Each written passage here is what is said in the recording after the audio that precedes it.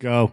Welcome back, my friends, to the podcast that never ends. We're so glad you could attend. Come inside, come inside. I am Joe Spiegel. Mike Sutherland. All right, welcome to Mr. Podcast. We are going to be talking about Bad Boys for Life. I still don't know about the name, but whatever. You know what? I have a prediction. My prediction for part 4 is going to be called... the Mr. Podcast thing. Oh, well, we can always change it. It's a tentative title, isn't it? Yeah. All right. So I have a prediction. Bad Boys 4 is going to be called Bad Boys Till Death. And it's going to make people think that it's going to be a character dying or something, right? But instead, it's going to be Mike Lowrey is going to be getting married by the end of the movie. And that's what the Till Death is going to reference. What do you think? No.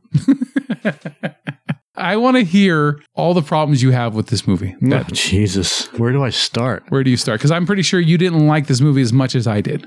I enjoyed the movie. I didn't have a problem with it, like, say, let's see, Ride Along or 21 Jump Street or 22 Jump Street or Angel Has Fallen. Yeah. I mean, there is some fucking holes that you can drive a goddamn space shuttle through. With the boosters on it? Yes. It's okay. So first and foremost, the beginning of the movie starts with the female cop getting stabbed by the protagonist. Oh, yes. Inside the mess hall or the laundry room. Right. And then get shoved into a washing machine where one of the security guards or one of the guards, the prison guards, finds her. Like Silence of the Lambs. Just straight up Silence of the Lambs. Yeah. Yeah. And she manages to escape from an ambulance, blow up something, and ride away. Now, she's like the Pablo Escobar, right? The El Chapo. Yeah. She's like Pablo Escobar. She's one of the most ruthless and feared in this movie world. Yeah. Female kingpins. Yeah, she's married to like the badass of the kingpins. Right? Yeah, and he's dead. And she escapes jail, and then we transition to Miami where, she talked, well, we don't really transition, but we transition to Miami because that's where everything is taking place with Mike Lowrey and Martin. I was going to say Martin Short, but it's not Martin Short. Yeah. It's Marcus. His character's name is Marcus. Yeah. And they know nothing of the attempted prison break. Yeah. They know nothing of the escape, and they're fucking cops. Well, not only that, they have the state-of-the-art Metro Miami police station with, every cop has, their Apple Watch and fucking, their smartphone, and it's all pretty and pristine on the inside. What is the budget there? Holy shit. Yeah, that's what I was wondering. Because Roseville doesn't even have a police station that pretty. No, not even, like the CHP, and it's funny you bring this up. Okay, Placer County. Mm-hmm. I don't know if they have the highest in the nation. At one point, they had the highest in the nation DUI arrest record. Damn. I think it was 98% conviction rating of arrests. Mm-hmm. And when you have a 98% conviction rating, you're making tons of money. Yeah. So why hasn't any of the buildings been upgraded to look like movie magic buildings? Yeah.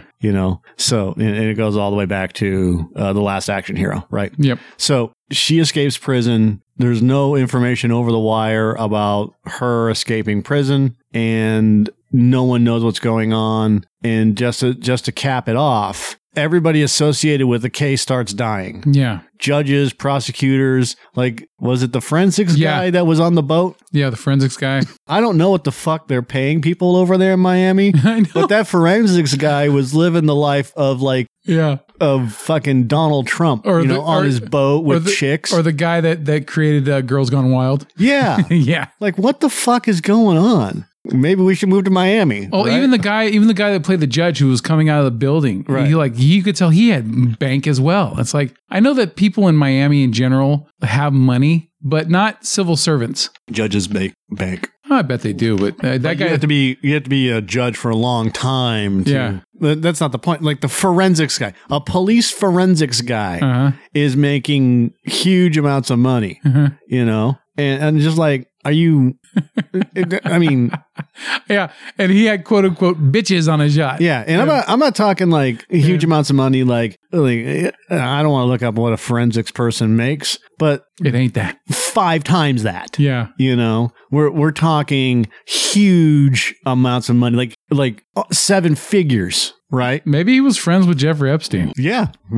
Florida, Donald Trump. Yeah. So already I have an issue with her escaping jail. Then it goes into this police chase. They end up at the hospital. That was cute, but endangering lives on the road. For that, it was it was a stretch. It was a major stretch. Yeah, and he's flipping his car around and driving backwards through streets and exactly endangering lives. I can forgive Michael Bay-isms. I can forgive that. Yeah. What I cannot forgive is the excessive use of slow motion camera shots. Oh. I fucking hate them. They have become past cliche now. It's not, they were cliched when they first started doing it. Like when you're playing the game Max Payne and you're playing Bullet Time in the game, it's fucking awesome. Oh, I love it, yeah. It's awesome if you use it like in The Matrix. I was fine with it. Yeah. Because it was pushing the story forward. And it's a believable world because it's in a different world. Exactly. Yeah. In this, it's just excessive. Like they get out of the car and then all of a sudden it's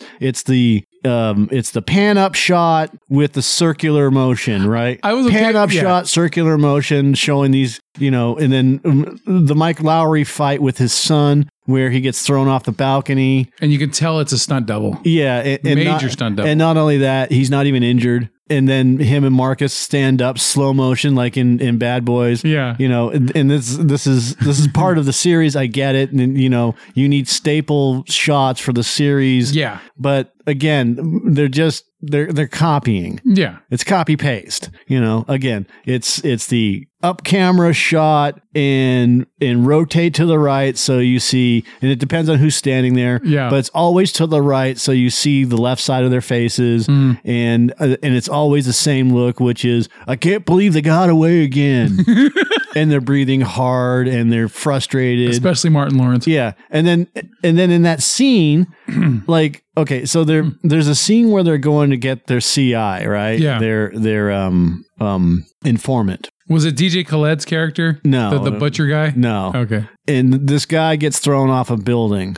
He's just at a random spot and he's calling, and then all of a sudden the bad guy shows up there knowing exactly where he is. Like, yeah. All right, I'll forgive that because he was probably tracking him. Fine. Okay. Yeah. I can let that go. What I can't let go on that scene is he gets thrown off the building and lands on Martin Lawrence's Nissan Quest. Now, that whole scene was funny with the Nissan Quest thing, right? Yeah. But they didn't take the Quest in to the police department for forensics, for impounding because it's part of a murder. Yeah. And for investigation. Yeah. Okay. I can't forgive that. They're driving around in a murder van now. Yeah, you're right. You're with blood coming off of it. Yeah. But that's acceptable. They didn't take him back to the police station. That would normally be on a flatbed going to the police station. Yeah. Yeah.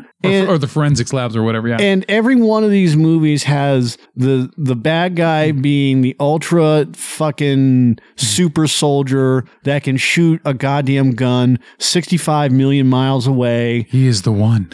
Yeah.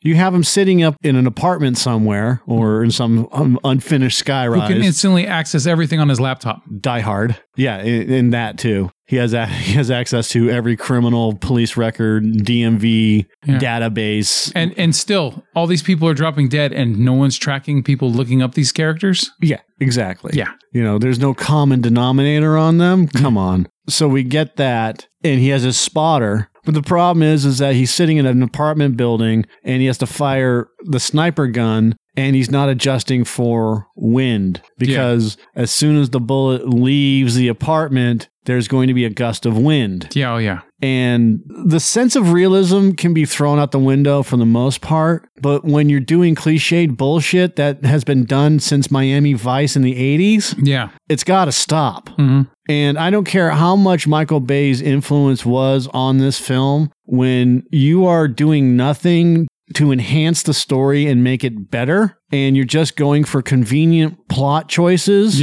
and bad script writing. Like, these guys are really fun to watch when they're doing the action sequences.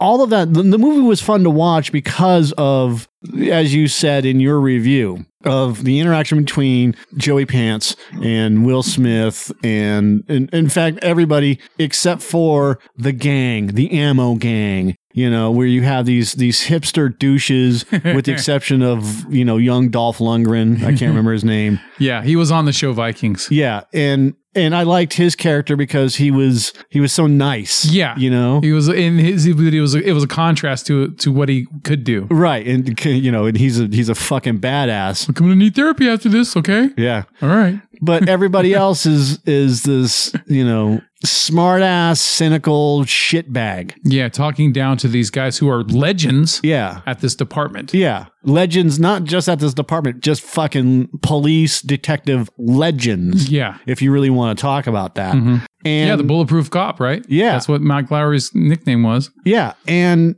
I fucking can't stand that shit because it creates drama where you don't need to create drama. Yeah, luckily the movie didn't focus on it for too long with that one character who kept talking shit at Will Smith. Yeah, I mean, he should have just been smacked down in the beginning. Immediately. Like with a, just bam. Yeah, instead of the mama joke, he could have done something more, but yeah. Yeah, they could have done something better, like write a better script. Yeah. Instead of having him just be this smart ass against, I'm just a badass dude in this specialized fucking unit, blah, blah, blah. Yeah. Holy shit, that's Mike Lowry? Yeah. I mean, how many people react like they act tough around whatever. And then all of a sudden you see this guy that everybody talks about, just like, the bulletproof cop or whatever. Yeah. Him and Marcus, or just, and not just him, but other people that have been in the department for 25 years. Yeah. Have a fucking reputation of, either being corrupt or badass, right? Yep. And when you get the reputation of the badass or the guy that can get it done, people throw respect at you. And it doesn't matter. Like, again, like I said, holy shit, that's blah, blah, blah, Yeah. And then insert legend name there. Or Vanessa Hudgens' character, who stays perfectly flawless in appearance throughout even a gun battle. Yeah. Yeah, it's funny. And then you, again, plot convenience with guys dying in most inconvenient ways. Like they're trying to save this this dude that's about to get fucking squashed during a transaction gone bad. Yeah. And then a poorly thrown grenade blows up and throws him into a fucking forklift. Come on. Like, I'm sick of this stuff. I'm sick of easy plot conveniences in scripts where people are just like, okay, well, that's fine. Yeah. It's the Michael Bay shit that continually fucks up movie making because he's taken the George Lucas idea of bigger, better, faster. Yep. Right? Or faster and more intense is really what it is.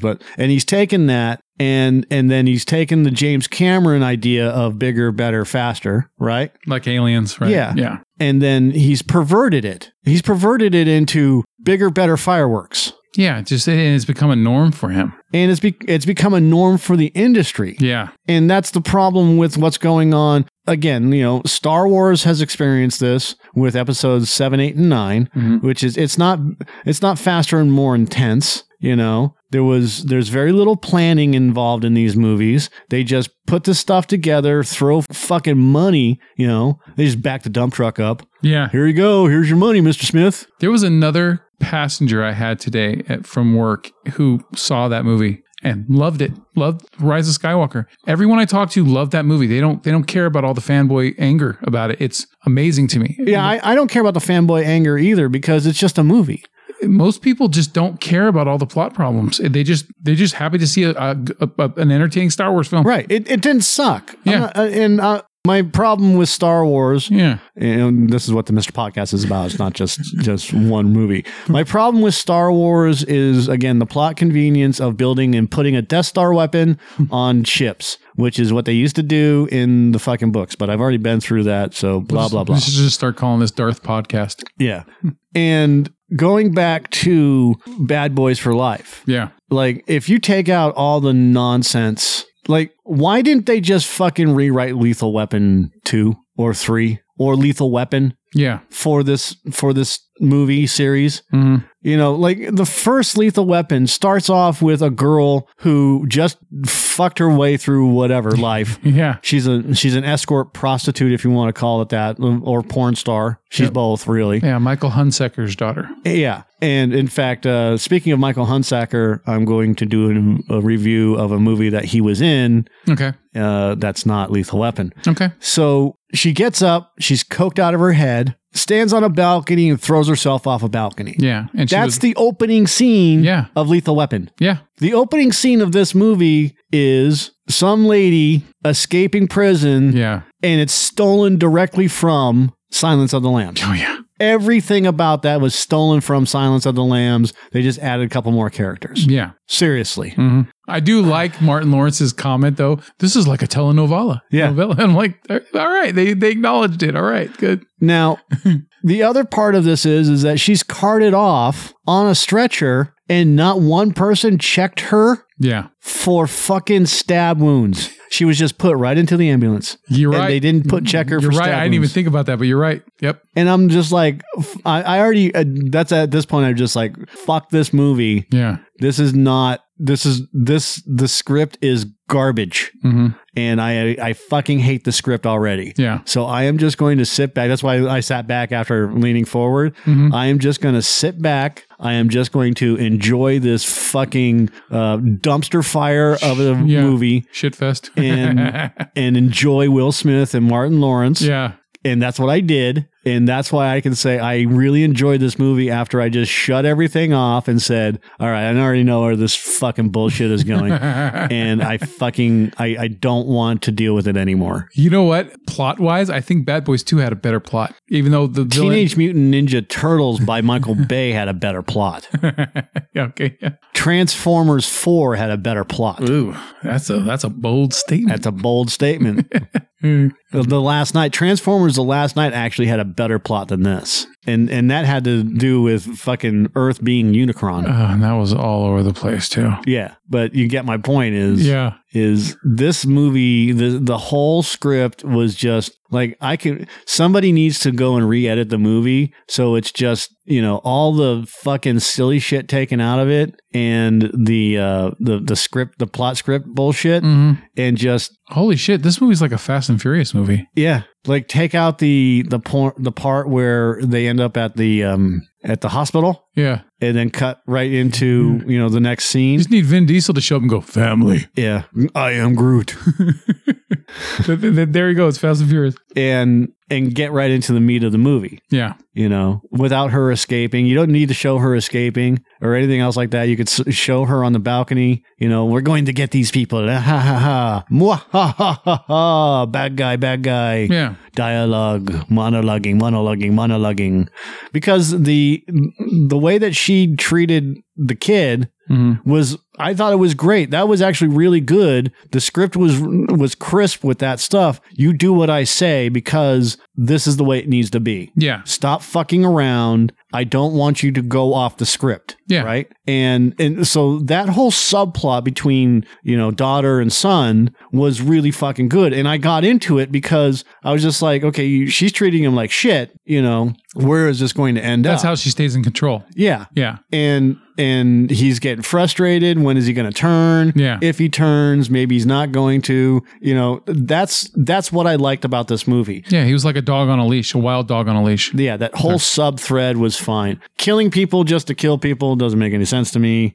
It doesn't push forward the plot any further. Like you could tell, like it was straight up a plot. What do you call it? A plot device when he's getting all of his stuff from those guys at the dock, and then the guy, I changed the deal, and then so it's just to show off his skills. Right. So he's a threat physically because of how quick he dispatches these guys, right? Yeah, and you didn't need that. That was a complete waste of time because these guys know that whatever, if you want to call it a cartel or whatever, wherever he's from in Mexico and whatever the name of that cartel that they're going to call that they're calling it, they know that he's from there. They know that he's part of that family. Why would you endanger yourself to say, I've changed the deal? Stop fucking Darth Vadering this shit. It would have been better if they just had more interaction with mother and son leading up to him getting to Miami. Yeah. And by the way, to the script writers of this movie... Other than Joe Carnahan? Or with Joe Carnahan? I don't know. Except for Joe Carnahan, because I don't know how much of his information went into this. I do know some of the chases were because he had posted... storyboards. Yeah, storyboards on his website, which is really cool. And previous stuff, yeah. However, to the other writers on this movie, this is not Empire Strikes Back. Stop using Empire Strikes Back and perverting the storyline to continue trying to make the quote-unquote best story you can make. I've seen it 100 times. More than that. Yeah. And, go right back to Last Jedi. Same thing. Stop perverting these storylines from the 80s and take what you can and massage it. And those are the best words I know. Massage it and make something that isn't going to be a 90-minute puke fest. Because I'm sick of these things. Mm-hmm. This is why we always go back to the 80s and some in the 70s and the 60s about movies that were fucking great. Yeah. 90s, it depends on if you're from the 90s or not. Yeah. There were some really great movies in the 90s. Yeah. But during the 90s is when the shift happened. When we got the Michael Bays, when we got the Quentin Tarantino. I'm not going to add Quentin Tarantino into the Michael Bay thing. But when we got the Michael Bay extravaganzas, the Jerry Bruckheimer extravaganzas, got The Rock. And the CG. Yeah, and the awful CG. Like I said, you got The Rock, which was a fun fucking movie. Oh, yeah. And that's where they have lost it. They've taken these movies to the absolute extreme. Whereas, and I'm going to put this in perspective, people like Kevin Smith, people like, Dazed and Confused. Oh, Art Linkletter, yeah. Richard. Yeah. Art Linkletter. No, it's Richard. Richard Linkletter, Kevin Smith, Rodriguez, but Rodriguez has kind of fallen off. He went into that route of extreme, and then he's kind of scaled it back. Seems like he's going in the Tim Burton direction, and when it comes to picking a certain style of film and just going in that, with that direction. Like Tim Burton's doing a lot of Disney related stuff now. Yeah, but I mean, like if you watch Battle Angel Alita, that's more James Cameron's influence. Robert Rodriguez is like a chameleon. He can work within these parameters, right? And then you have, did Frank Miller direct Sin City or did Robert Rodriguez direct Sin City? Both of them did. Okay. So we'll push that one to the side. And then you have Quentin Tarantino who does his thing. Yeah. Right? The one segment he did, yeah. And no. I mean, I'm not talking about Sin City. I'm talking about Quentin Tarantino in general. When you're in the 90s, as I'm kind of relating this, you have a wider variety of films coming out. Yeah. And then when you get into the 2010s, you get, going 23 films back. So from the Hulk all the way through to Endgame, right? You see this transition from, whatever it was to spectacular super blockbuster movies and these studios are like, oh, bigger, better, badder, right? Yeah. More intense, bigger explosions, blah, blah, blah. And now we're left with this. I think that's why Miramax became so huge in the mid 90s and then forward, is because a lot of big studios were starting to rely more on CG and stuff and more action. And Miramax was making all of these independent films that were really well done in plot and stories and characters. And that's when they started. If you look at like the Oscar nomination records, there was a Miramax film for Best Picture like every year for like 15 plus years. Right. But not all of those films made money. No. Yeah. A lot of them didn't. A lot of them became cult favorites and made money way later on. And some never did. Yeah. Like say Albino Alligator. Reservoir Dogs. Yeah.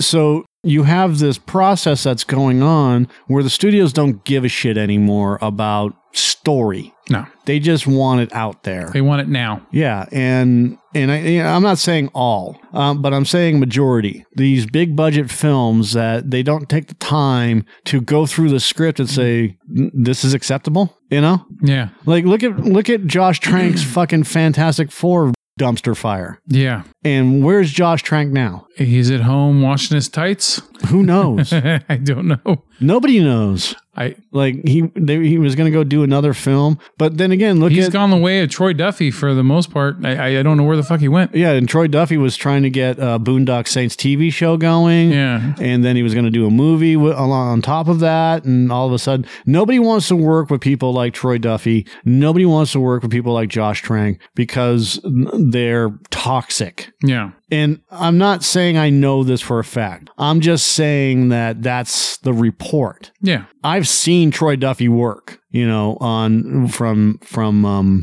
docufilm on him. Yeah. Thank you. The documentary that he did and a couple of other things. And from secondhand information, nobody wants to work with Troy Duffy anymore because he's a pain in the ass. Yeah. And that's fine. I guess you can be, it's okay to be a pain in the ass. But if you are just a ruthless fucking dictator on set. Hey, James Cameron's a pain in the ass. A lot of people that work with him say they fucking hated working with him. Right. But yet he keeps making movies. Yep. So, I mean, there you go. It just depends on your cycle of movie making. Yeah. And how you do it. Again, like James Cameron can be a pain in the ass. Yeah, I other than his ex-wives, I think everyone that's worked with him still respects him. Yeah, because he knows how to get shit done. Yeah. Then you have the Troy Duffys and the Josh Tranks that nobody wants to deal with right now, or ever again, in some cases, because they ruffled the wrong feathers. Yeah. And generally those feathers that they ruffled are the money guys. So I've lost where I was at. Anyways, big budget movies and blah, blah, blah, 70s and 80s and 90s. Now you're in the 2010s and we're getting this. I believe one of the problems is that, hey, Will Smith and Martin Lawrence together again, that's going to sell it more than anything else. So they know they can take a back seat on the story on the script writing because they know that those two names together again are going to sell tickets. Yeah, and that's a problem. Yeah, because you can't take a back seat on the story. You're right. You can't. So yeah, even though I probably will add Bad Boys for Life to my collection because like I said, it's a good companion piece and it's a better overall film than the second one. That story maybe over time is going to become completely unforgivable, and then I don't know how much I'd go back to it because of it. Look, when I hear Bad Boys, the movie Bad Boys, I think of the two chase scenes. The one in the first movie. Oh yeah, that's how you drive. Yep. Yeah. And then the second movie where it was the boat chase, and then they're cutting cars off of the fucking the trailer. Yeah, I liked it when they were throwing the dead bodies off. Yeah. Yeah. The chase scenes. Ooh, they're amazing. Yeah. When I think of that movie, I think of those chase scenes. In this one, it was more funny things that worked with them than it was actually action scenes. Yeah. I don't have a chase scene that I can think of them going to the hospital at the beginning. That's them chasing the helicopter, the truck. Yeah, okay. The motorcycle chasing. But it's still, it's forgettable though. It's pretty much what I put in my review, that there's no action scene in this movie that is better than from part 2. There isn't. Have you seen any other movies? Have I? Oh, I've been watching a lot of Netflix, man. Holy shit. Like what? What the hell did I watch? Oh, there's one movie I couldn't even finish. This is a rarity for me. There are plenty of films that I have watched that I didn't care for at all while I was watching it, but I still finished it because I'm like, okay, well, I made a commitment. I'll finish it. Fuck it. Let's get it done. Right. That way I can say if anyone ever talks to me about it or I talk to them about it, I can say I finished, at least gave the movie enough of a chance to finish it. Okay. There's a movie I couldn't do it. And it's been in my queue for a long time. It's called Charles Swan III. Something Charles Swan III, which is it stars Charlie Sheen. There was another movie you were telling me about that was really good that was in your queue for a long time as well. So yeah, the movie that I'll talk about first though is A Glimpse Inside the Mind of Charles Swan III. It was directed inside the mind of Doug Llewellyn. And the movie's pretty much loosely based on Charlie Sheen's life. The guy is a major druggie. He's a womanizer. And the whole film is pretty much just, well, I think the whole film is, I stopped at about 45 minutes into it. It's an 1.5 hour movie. And it was fucking boring and just dragged. It didn't matter how many nude scenes were in it or anything. None of that shit, it was even good enough. Bill Murray showing up didn't help that movie either. It just, nothing. Just watching Charlie Sheen go from scene to scene as this character who's in the hospital after a car accident because his girlfriend left him. And he keeps going to these different dreams where he's confronting his anger at losing her. And so he goes into different scenarios, like an old Western scenario or something else. And it just meanders with Charlie Sheen talking about his character, himself. And it just, God, it was fucking plotting and boring and just like me talking about it. Boring as shit. Couldn't even stand it. My son Kendrick was watching it with me, and he's like, "I don't care about this movie at all either." He started talking about it. I went right to my phone. See, exactly. That's how shitty that movie is. So anybody that has any interest in seeing The Glimpse Inside the Mind of Charles Swan III, there is nothing worth seeing inside that mind at all. There's just none. Blank slate. I watched Dick Tracy and Everywhere I Turn.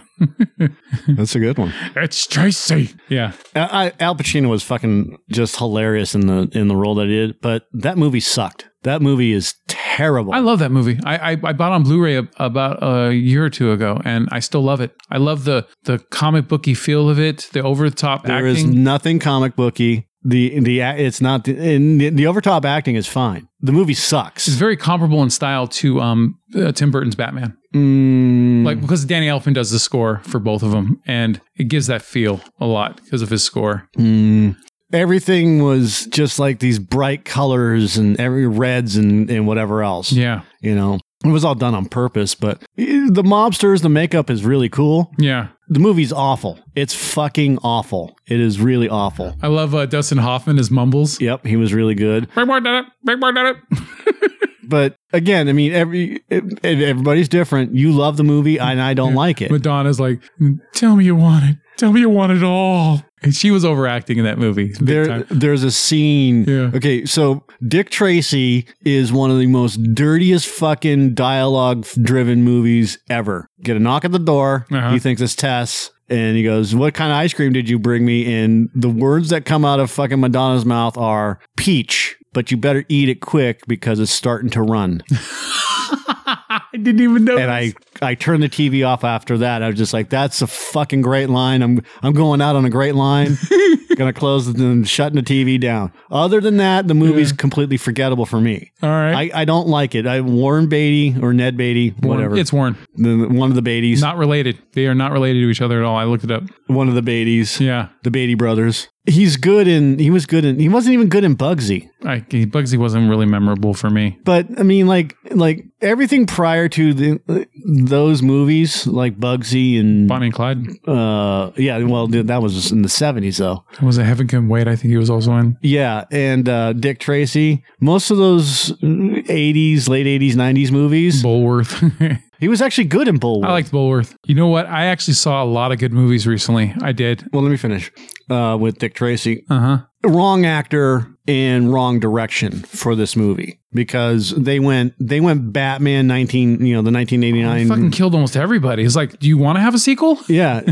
They went total Batman 1989 in this movie. That's where the studios were thinking when they're doing comic book movies. Yeah. Instead of going the route of like a in between, you didn't need all the flashy bright colors. All the cars didn't need to be fucking blues and yellows. The bright baby blues, the dark reds or the bright reds, the fucking yellows and the greens, and the buildings didn't have to be all those same colors. It just the overwhelming amount of color scheme. Visual flair, is that what you mean? No, it wasn't. No, it was the color scheme. It was the production design. The overwhelming amount of bad decisions when it comes to the color designs that they were using because they thought, well, let's just translate the comic into real life, yeah. And it doesn't work that way because when you're doing the comic stuff, like you have to use brighter colors to get, at that point in time, bad newspaper, and you had to use bright colors to get all this stuff out so that way people could see. The darker colors all blended together, or bled together. Yeah. And the brighter colors, even though it wasn't very fantastic, allowed people to see the visual aspects of it. That's why Superman is red and blue and Batman is the gray and not blue, not black, gray, like they're in Britain. Yeah. And which I think they filmed in Pinewood Studios. So well, no, but I'm not talking about gray like background. I'm talking about suits. And that's why with Popeye, his suit was blue and white, or generally white. Yeah, or Mighty Mouse, which was the yellows and the oranges and the reds. What I'm trying to get at is they used these colors from back then just in newspapers and the cartoon shorts because of the technology at the time. Yeah. Because colors didn't really show up well. And now, and chuck it forward 50 years for Dick Tracy, they're still using the same color palette as the comic that's 50 years old. And you've got to adjust. And it's so bright. It hurts the eyes in some cases. It's so bright. I am surprised. This is one of those times where just like with the movie Major League, man. I have never liked this movie. I'm surprised. I thought you'd be the complete opposite. Like, oh, look, it's like they brought the comic book to life. I've never liked this movie. Yeah. I've never liked this movie based on Warren Beatty and Madonna's acting. No. He only put her in the movie because he was dating her at the time. Oh, yeah. And they added the kid element. You know, Glenn Headley was fine in it. She was great. Or Hetty. I'm sorry, not Headley. Yeah, Glenn Headley, it's Headley Lamar, Glenn Headey. Pacino was funny as fucking hell in it. Forsythe was great as Flathead. Oh, I love them. 30 seconds, no more dick. 30 seconds, no more dick. No, that's another guy. I know, that's the guy that worked with Flat Top. Right. Yeah. Yeah. And then you have James Caan that's in it. Yep. And Dick Van Dyke. Yep. You know, Mandy Patinkin played the piano player. Yep, 88 keys. And then I mean, there are scenes that are just beautiful in their direction, but there are scenes that are just so bad and so obvious. Like the kid running from Dick Tracy, and there's a train, and he dies on the train. Yeah, and you can fucking tell that train is all green screen, blue screen, and was added in. It's terrible. It's really, really bad. That is, you know what? And it's just like when I watched Sin City. It like I know that it's not real, and so it added to the comic book element for me. So I'm the opposite. I loved it. But it doesn't add to the comic book element. It detracts from it. For me, it did. But you're not a comic guy. That's why I can't. I'm subjective, man. It's subjective. I'm kicking your credibility to the curb, bro, with your comic element. I'm sorry, man. But you're not a comic guy. That's not to. I don't want to get into it too much, but I understand where you're coming from with the comic thing. People are probably going to be pissed off at me anyways because I keep saying this. But if you're a comic guy, you're a comic guy. You're not. I've gone away from it. But your visual taste when it comes to movies from comics, I get. You're comparing and contrasting. And if you like it, that's fine. I mean, there are movies that you're going to fucking love that I don't like. Like, I think you like The Spirit more than you like Dick Tracy. No, I in fact, I put The Spirit right up with Dick Tracy. Okay. They're both terrible movies. All right. But visually, there are some beautiful shots in each movie that I really, really loved. See, you notice, though, that I'm not trying to convert you to liking Dick Tracy. I get that you don't like it. Yeah, and I'm not going to, and you know that I don't try to convert you to fucking, because that's just not, I don't want you to like the same shit that I like all the time, because that's boring. Yeah, who wants to have two guys agreeing on everything? That's fucking boring. So fuck your Dick Tracy. Anyways. All right, so no more Dick. All right, so I'll run through a quick little list of movies I've watched on Netflix recently that are worth seeing. There's a movie called About Time that came out in 2013 with Domhnall Gleeson, Rachel McAdams, and Bill Nighy. That's the one you were talking to me about. Yeah. Now, this movie goes through the predictable motions of a chick flick. You know that eventually everything's going to turn out good, and there's going to be some struggle and strife throughout parts. But where this movie really worked for me was it tapped into my sentimentality. Huge. I can't even describe how much I felt for these characters, especially Bill Nighy's character when it gets into, because there's a time travel subplot to the movie where Domhnall Gleeson's character finds out through his father that all the men in their family can travel through time by just thinking about a moment when they're in a private place. They can think about a moment and they can travel back in time to that moment in that body. And then they can change things if they want to. However, there's also a gay overtone to that with going into the closet and coming out of the closet. There might be. No, I mean, that's not a joke. That's so it's and it's, you know, it doesn't overdo the time travel stuff. It only does it to actually, like, it kind of accompanies the story when it needs to. But for the most part, it's just about Domhnall Gleeson's character trying to find love. And it just works. The characters are believable. They're relatable. The guy who wrote and directed the film, he also did like Notting Hill and movies like Notting Hill. So Notting Hill itself also had charm to it as well. He did movies like Notting Hill, and he did Notting Hill and movies like Notting Hill. I think he did 4 Weddings and a Funeral, and so 4 Weddings and a Notting Hill. So yes, The Postman Always Rings at Notting Hill. So I'm gonna admit, man, when it got to near the end where it's dealing with the loss of a character that happens, it hit me. It actually reminded me of when I lost some of my relatives, and it's strong because it's it kind of does wishful thinking kind of things where go back and visit someone who died in your life and you get to have a moment with them, which none of us ever get to unless we just sit down and we think about, that person, and that's it. So this is a chick flicky movie, but I loved it. I loved About Time, and I highly recommend it. If you have time to watch it, I didn't even mean to say that, but yeah, pardon the pun. You have time to watch it. I recommend it. See About Time. All right. There's, I saw Horns finally with Daniel Radcliffe from 2013. This has been on my queue for like 7 years.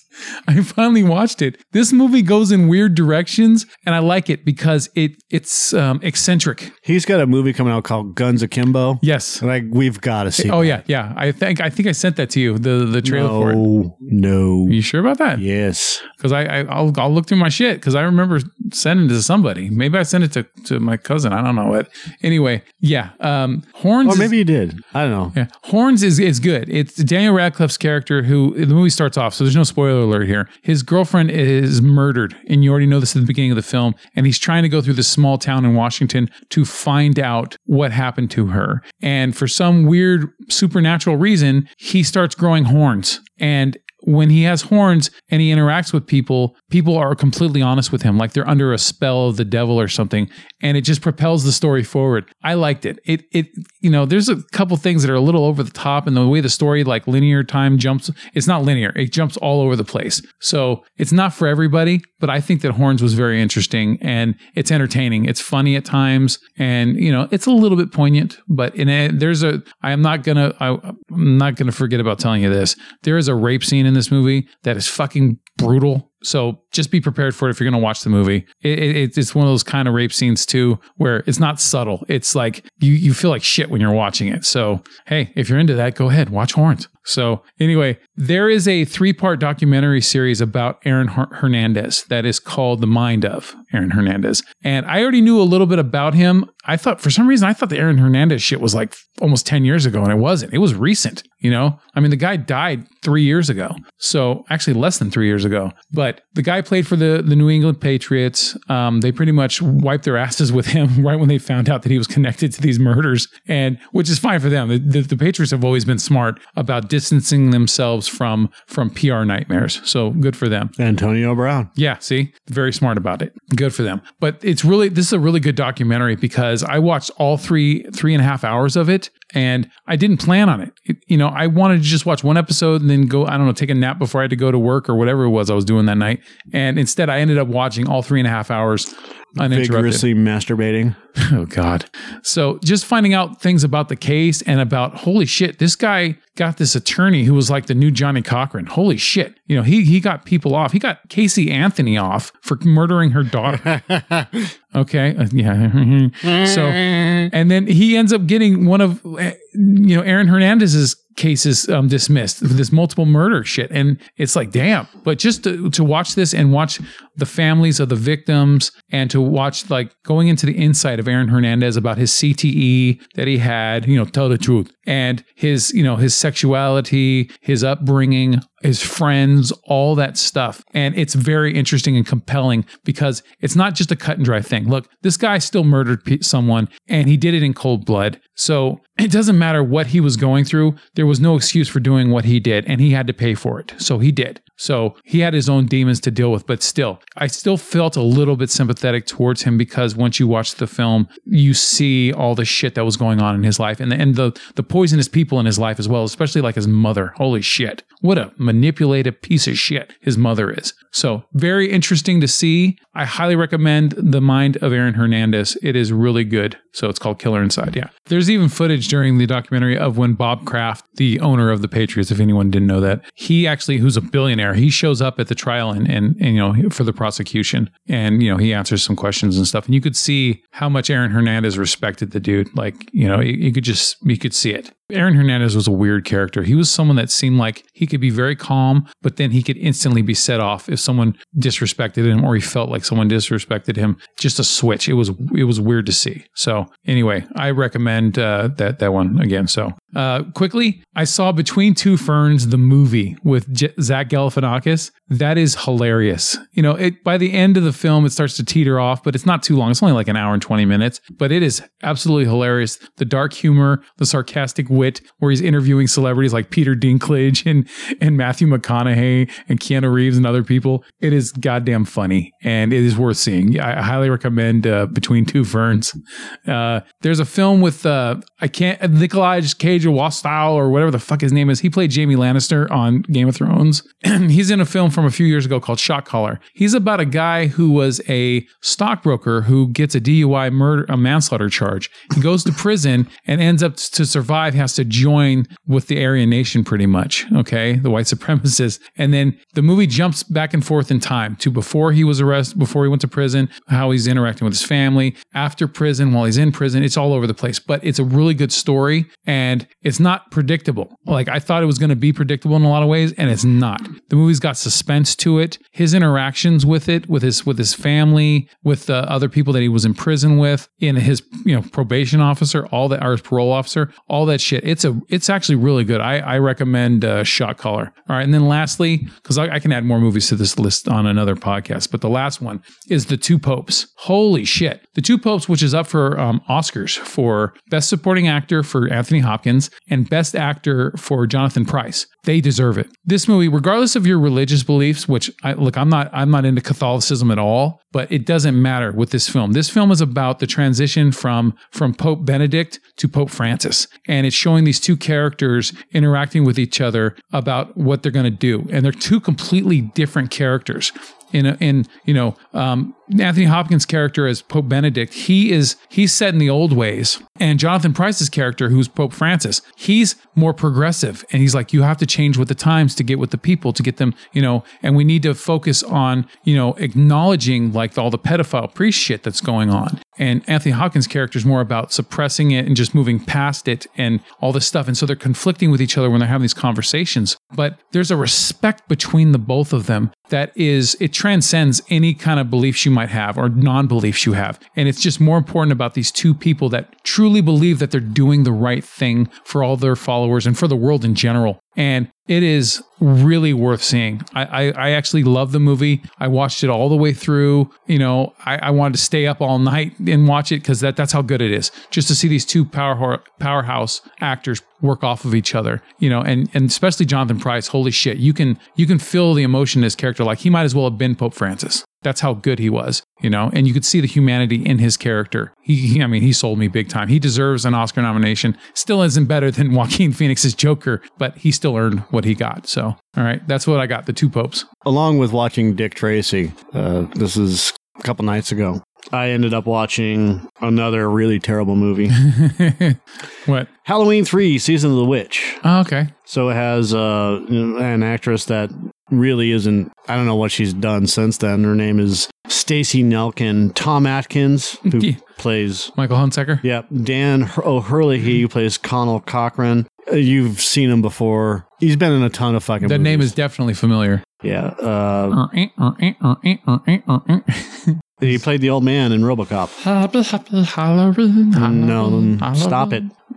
And that was eerie. That Silver Shamrock thing is eerie. It's well done. Yeah, he also was in The Last Starfighter and RoboCop too. Okay. So he was in a ton of movies, but you have Nancy Keys, some guy named Brad Schechter, Garn Stevens, Ralph Straight, and Al Berry. Just to catch you up on Season of the Witch. It treats the prior films in the franchise as fictional films, and the film's tagline is a reference to one from the original as well. It also departs from the slasher genre, which the rest of the installments were part of, and instead features a witchcraft theme and science fiction aspects. John Carpenter and Deborah Hill believe that the Halloween series had the potential to be an anthology of films that centered around the night of Halloween, with each sequel containing its own characters, setting, and storyline, which I think would be kind of cool. I've heard from people that, because I haven't watched Season of the Witch in a very, very long time, but I've heard that if you separate it from the Michael Myers stuff and just look at it as its own film, it's actually it's worthwhile. No. I've heard some people say it. I'm not saying everybody said it. On October 23rd in Northern California, a shop owner, Harry Grimbridge III, is chased along a barren road by mysterious men in suits. He makes it to a gas station clutching a jack-o'-lantern mask. He is driven to the hospital by station attendant Walter Jones. At the hospital, Harry's placed in the care of Dr. Dan Chalice, Hunsaker, a hardworking doctor struggling with the relationships between him and his ex-wife as well as his children. That night, another man in a suit enters Harry's hospital room, murders him, then immolates himself. A few days later, Dan is confronted in a bar by Harry's daughter, Ellie. He tells her about the strange events of the night Harry died, shows her the mask her father was holding when he was admitted to the hospital. Blah, blah, blah, blah, blah. They end up going to a place called Santa Mira, California, where they make these silver shamrock novelties, and the entire town is basically controlled by the company, as they say. Company is very powerful, isn't it? Gutterman, one of the minor players, finds a microchip on the back of the shamrock button and is electrocuted by its laser beam after poking it with a hairpin. Dan and Ellie learn of Gutman's accident, and Dan attempts to help but is forced away by a group of men dressed in lab coats who drive away in a van with Marge's body. Large Marge. Ellie mysteriously disappears. Dan is captured by the men in suits who are revealed to be androids created by Cochran. Cochran reveals his plan to sacrifice children wearing his masks on Halloween, thus bringing about a resurrection of the ancient age of witchcraft for Silver Shamrock's big giveaway, which will air at 9 p.m. on all television channels. Following the Horror-thon, each of these masks contain a fragment of Stonehenge implanted in its trademark microchip. When activated by a flashing signal of the commercial's on-screen magic pumpkin, the microchip causes the mask wearer to succumb to brain damage from absorbing the energy of Stonehenge and unleashes a swarm of insects and snakes that come out of the wearer's corpse and kill anyone nearby. It's actually kind of a cool effect. To demonstrate this, Cochran kills one of the families that are at his place visiting. Later that night, Cochran puts a silver shamrock mask on Dan and leaves him to die. The same fate as the trick-or-treating children who will come back home for his false watch and win. Dan, destroying the television set and removing the mask, escapes through a ventilation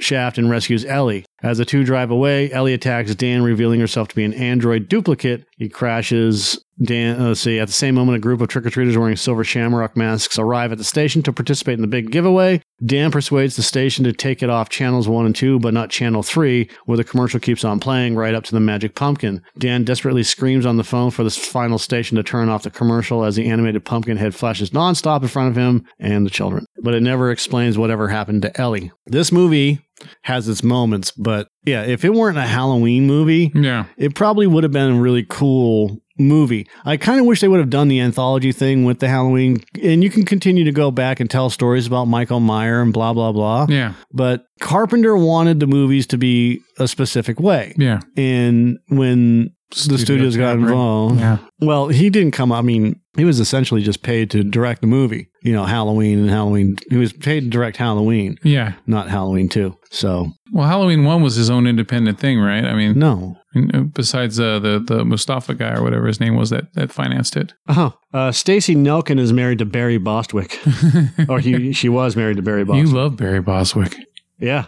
She was in Going Ape, which that movie sucked. Up the Academy, The Chisholms, Get Crazy, California Dreamin', The Jerk 2. Do you like her or something? Is that why you're talking about her filmography? No, because I don't know what she was in. She was also in Yellowbeard, which is one of my all-time favorite movies. I didn't know. I was like, who the fuck is this chick? What other movies has she been in? Never heard of Yellowbeard. Yeah, it's basically Monty Python. Okay. There's scenes in the movie like, okay, so Hunsaker, that's what I'm going to call him, meets Ellie, and they start talking. Like, he visits the bar where her dad used to go to find out some information about it. Now he's being an investigative cop instead of just being a doctor. Yeah. And he meets her, they start talking, and they're like, well, let's go to Santa Mira together and do some more deep investigations, right? Ooh. And they go to Santa Mira together. On a chance meeting, they've totally been together 8 hours, maybe 10 hours at the most. Yeah. And then all of a sudden, they fall in love with each other. Kind of like him and Jamie Lee Curtis in The Fog.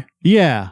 It's just very short, yeah. Like, come on. So as it goes on, I mean, there's some really cool parts in the movie. There's some really good ideas in the movie. But for the most part, Halloween 3 Season of the Witch is just meh. Might have played out better like as a Twilight Zone episode or something. Yeah, instead. I think it would have been better as a Twilight Zone episode. Exactly. Or, Freddy's Nightmares TV show or Friday the 13th TV show series, anything like that. But as a movie, it's completely forgettable. Yeah. So that's really all I have about any of this shit. I watched 2 terrible movies. I watched 3 terrible movies and Hey, soon we're going to be watching Superstore, so there's more terrible. Terrible. All right. If you've never seen Yellowbeard, I don't think it's on any of the streaming services yet. Yeah. But basically, Yellowbeard is... You're going to hate me for this. I am, because I really got to pee. It's got Graham Chapman, John Cleese as Harvey Blind Pugh, Peter Boyle as Moon, Madeline Kahn, Eric Idle, Cheech Marin as El Segundo, Marty Friedman. Now you can see why I love the movie. It's a hell of a cast. James Mason. It was directed by Mel Damsky, written by Graham Chapman, Peter Cook, McKenna, and Sherlock, and features all those guys, including, the Monty Python guys, right? Yeah. It's essentially Pirates of the Caribbean. Huh. But comedic. More comedic. It's got to be more comedic with that cast. Well, yeah. Way more comedic. So, Yellowbeard, Graham Chapman, is incarcerated for 20 years for tax evasion. He survives the sentence but has not disclosed the whereabouts of his vast treasure. The Royal Navy hatches a plot to increase his sentence by 140 years, knowing that he will escape to set out for the treasure. He does so, recruiting a motley crew of companions. He had left a map of the treasure in the chimney of his wife's pub, but she burned it and had the map tattooed on their son's head. Sound familiar? Where they had the map tattooed like on Waterworld. On Jack. Things go wrong when his traitorous former bosun, Mr. Moon, Peter Boyle, takes over the ship. With the head of the British Secret Service, Eric Idle, hot on their trail, they eventually find the island where the terrible despot El Nebuloso, played by Tommy Chong, and his major domo El Segundo have taken residence with the treasure, and the battle for the prize commences. And Graham Chapman plays Yellowbeard, who his entire idea of loving his son is to not kill him and scalp him, Yeah. And he's always this rough and ready fucking I'm going to kick everybody's ass type of character. That's what Yellowbeard is. It's in my estimation, it is one of the funniest performances by Graham Chapman I've ever seen. Yeah. What's going on? I'm looking it up right there. Oh, yeah. Well, critics apparently didn't like it very much. Yeah, I don't give a shit about critics. They don't know. It's a 1980s movie. Yeah. Mel Damsky. All right. Yep. So if you get a chance to see the fucking movie, oh my God. It's better than the Corsican Brothers, I hope. Oh, yeah. And I like the Corsican Brothers too, so. I've only seen it once. I just remember his arm slipping into the fucking horse's ass. Yeah, he was brushing the horse. He was leaning on it. No, he was brushing the horse, and he lost the brush inside the horse's vag. And his watch? No, just the... He pulls a watch out of there. No, he doesn't. Someone pulls a watch out of a horse's ass. That's not from that movie. No. They didn't have watches in fucking... That's why it was funny, because there wouldn't be a watch He didn't have a watch. He pulled the brush out. All right. Like I haven't seen it 150,000 times.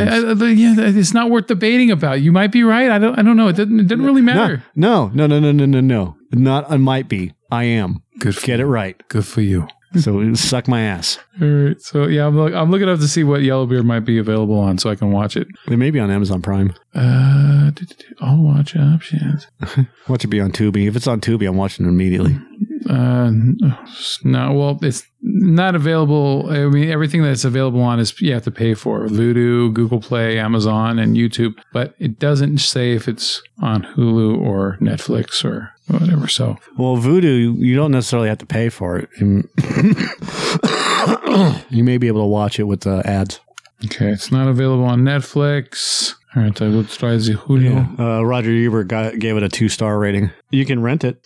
Yeah, I don't like paying money for movies. So I mean, well, because I already pay enough already as it is. It's on Amazon Prime. It should be. You have to pay for it. It's like $3 or something like that. So anyway, is that all we got? That's it. That's it. All right, I'm gonna go use the lavatory. So thank y'all for listening, and check out those movies that I talked about, and everything Mike talked about. Just ignore. All right. Fuck you. All right. Thank you. Later. Good night. Silver Shamrock.